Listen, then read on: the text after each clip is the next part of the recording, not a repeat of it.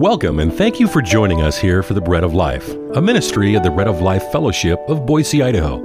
Bread and water is what we need and what we have in Jesus Christ. He said, "Come to me and drink." He said, "I am the bread of life." However we adorn our Christian faith, it rests in this most basic thing. Christ is all. Let's learn from Him. Let's learn about Him. Now here's our teacher, Joel Van Hoogen.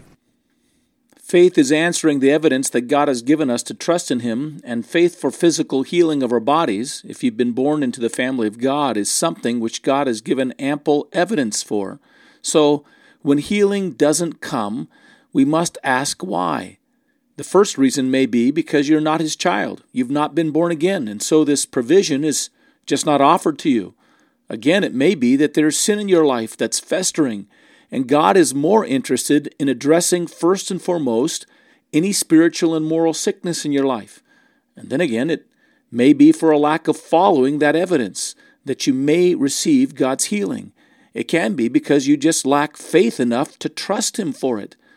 But let's say that you can check all the boxes in all of these categories. You have been born again. You know that this is God's covenant provision for you. It's the children's bread. And you're not aware of any sin that is habitually or willfully practiced in your life. You've asked the Lord to reveal any hidden thing, and He's released your conscience from any sense of guilt. And let's say that you're brimming with trusting confidence and expectation for the Lord's healing, and yet no healing has come. Well, what else could be the cause? Let's consider that now. Up some level of faith, and the man's response is according to the King James this way. He says, "Lord, I believe, help thou my unbelief." And now he's no longer just asking for the healing of his son. He's no longer saying, "Lord, I believe, just heal my son." It's, "Lord God, minister in my life belief and confidence and trust in you." He's confessing that Jesus is the Lord. He's asking that the Lord might grant him a measure of faith to overcome his own doubts and his own fears. Ultimately, we always need God to give us a measure of faith so that we might return to Him and trust in Him, and even our faith is His gift to us. God asks us of nothing more than this small amount of expression that says, "Lord, I have my doubts, but I know You're the Lord. Give me faith to overcome my doubts and to trust in You and believe in You and rest my confidence in You, even in this matter." Romans 10 verse 17 says that faith comes by hearing, and hearing by the word of the Lord. Part of the reason that we come to a message like this and preach a series on healing like this is so that we can periodically renew ourselves in God's Word on this matter. So that we can be encouraged to allow our faith to follow the evidence of God's Word and trust Him. Trust Him even for this. So you look at your life, you say, "Look, I put myself before the Lord, and there's no sin that I'm aware of." Or there was, and we've dealt with it. Hallelujah. And I have complete trust, and I even have an expectation for His healing because I know who He is, and I know who He is in my life and what He's given to me and what He's done for me. And it hasn't come yet still. Why not? Why not? Quick, 4 more reasons. The 4th reason is God wishes to teach us and develop us in His grace. God doesn't heal us right away because He wishes to teach us and develop us in His grace. 2 Corinthians chapter 12, verses 7 through 10. The story that Paul tells.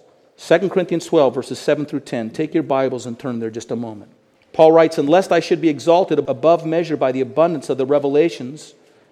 Paul's had God reveal all kinds of wonderful things in his life. In fact, Paul writes that God has even lifted him up to give him a view of heavenly glory. And lest I should be exalted above measure by the abundance of the revelations, a thorn in the flesh was given to me, a messenger of Satan to buffet me, lest I be exalted above measure. Concerning this thing, I pleaded with the Lord 3 times that it might depart from me. And He said to me, "My grace is sufficient for you, for my strength is made perfect in weakness. Therefore, most gladly I will rather boast in my infirmities, that the power of Christ may rest upon me. Therefore I take pleasure in infirmities, in reproaches, in needs, in persecutions, in distresses, for Christ's sake. For when I'm weak, then I'm strong." Go to the book of Galatians, and if you read it, you'll see that very likely the problem that Paul is struggling with here is a problem with his eyesight. This man who had been given great visions of God and great visions of God's glory and had been revealed visions for his spiritual eyes to see was having a weakness in his physical eyes. And God had to teach Paul a lesson. This wasn't chastisement. This wasn't discipline. This was loving development through the loving restriction of benefits that Paul might expect to receive from God, but God withholds it from him because God saw that those benefits might be received in a wrong way and take him in a wrong direction. And so God allows for him to be physically challenged and pressed by this thorn so that he might not slip into pride, because God knows that he dwells in a high and holy place and in the lowly and humble heart. And God wisely conducts himself in Paul's life, and he does the same in our lives, so that he might condition us in humility before him, even physically limiting us, so that we would cry out and depend upon him and his life and his presence and turn into him, because that's where he's wanting to direct us. And that's where we grow. Doesn't always answer our prayers. Here's another one. He doesn't always answer our prayers because he's seeking through our lives to fill up the sufferings of Christ. Paul says in Colossians 1:24, I now rejoice in my sufferings for you and fill up that which is lacking in the affliction of Christ in my flesh for his body's sake, which is the church. The Lord Jesus, in his trials and his persecutions and his labors and his fatigues, was entering into the experiences of humanity so that he could save human beings. Jesus' feet were subject to the same thorns that our feet are subject to in a fallen world. The Lord Jesus was subject to persecution and rejection and suffering, and he submitted himself to death for our sakes. And the Lord Jesus told us, his disciples, that we are not greater than him and we should expect similar experiences in the world. But he's changed the arrangement of suffering. We don't suffer like the rest of the world suffers. We suffer for his sake. We suffer for his glory and his honor. We go through and endure the stresses that come upon a fallen and sinful world. We experience sickness. We experience lowliness. We experience despairing at times. We experience the shadow of death covering us and coming over us. But we experience so that in it we might manifest and explain, and we might be an expression and witness of our hope in Jesus Christ, who's triumphed all these things. So God gives us these experiences so that in them we might shine out our trust and our faith in him, that we might become a brilliant witness to the world. You know what the world would say of us if we always received blessing, if God always had his hand upon us, if we were never sick? The world would say what Satan said. Hey, if you take care of his body, the man's going to follow you and honor you, but strike his body. That's what Satan said before Job. Strike his body and he'll curse you to your face. The test is on before us. Am I going to honor him, and am I going to praise him, and am I going to believe in him when he doesn't always provide and he doesn't always answer, when I suffer like other people suffer? And so God lets us suffer as he did Job, so that from our lives there might raise up and be raised up a witness, a triumphant witness against the accusation of the enemy and against those who are rebelling against God. And we can say something like, though he slay me, yet will I trust him.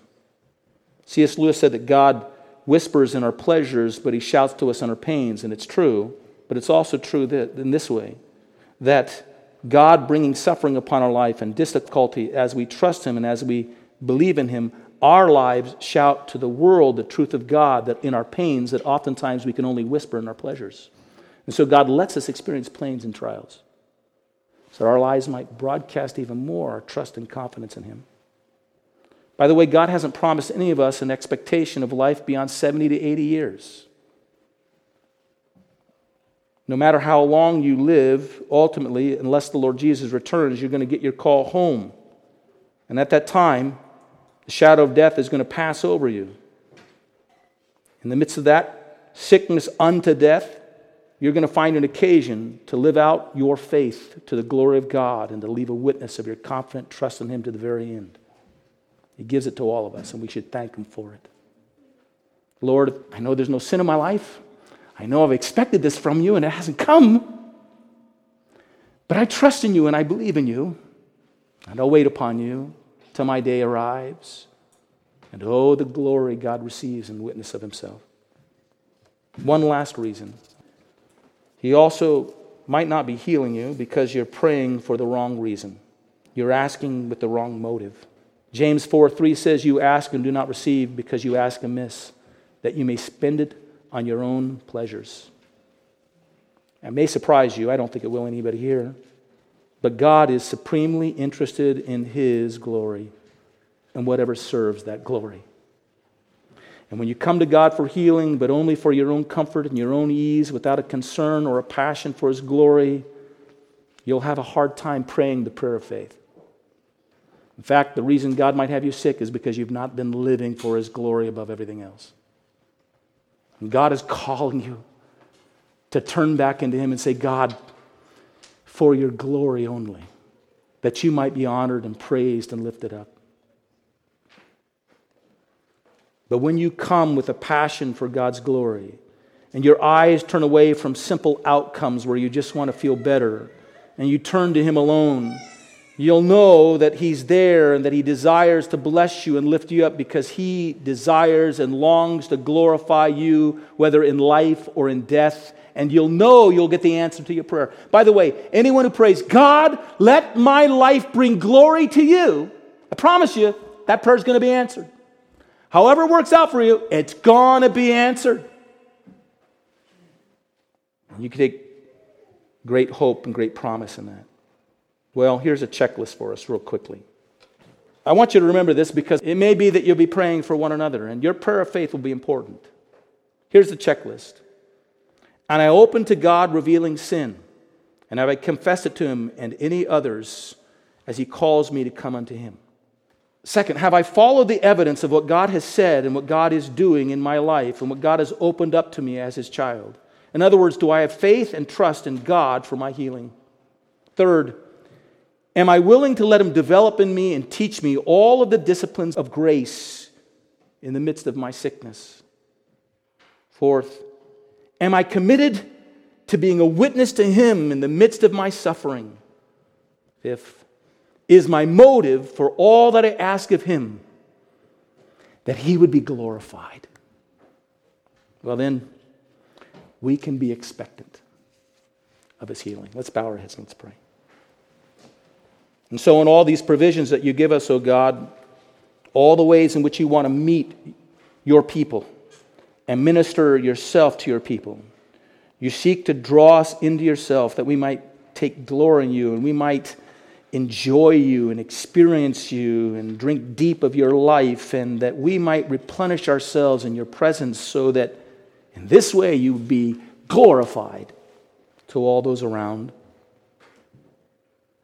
Would you work in us by your power that goal and that desire? Would you lead us back as a church to and as a people of God to follow the evidence of your promises and faithfully claim them and live in them? So that here on earth, in this faltering and diseased world, we would become expressive proclaimers and ambassadors of the kingdom that is coming. Well, thank you for listening to the Ministry of the Bread of Life. To learn more about our ministry, let me suggest you go to one of two websites. First, go to traincpe.org. traincpe.org to learn more about the work we're doing all over the world to equip and engage the body of Christ in personal evangelism, discipleship, and church planting. Or to learn about our work in your community, go to breadoflifeboise.org. Until the next time, God bless you.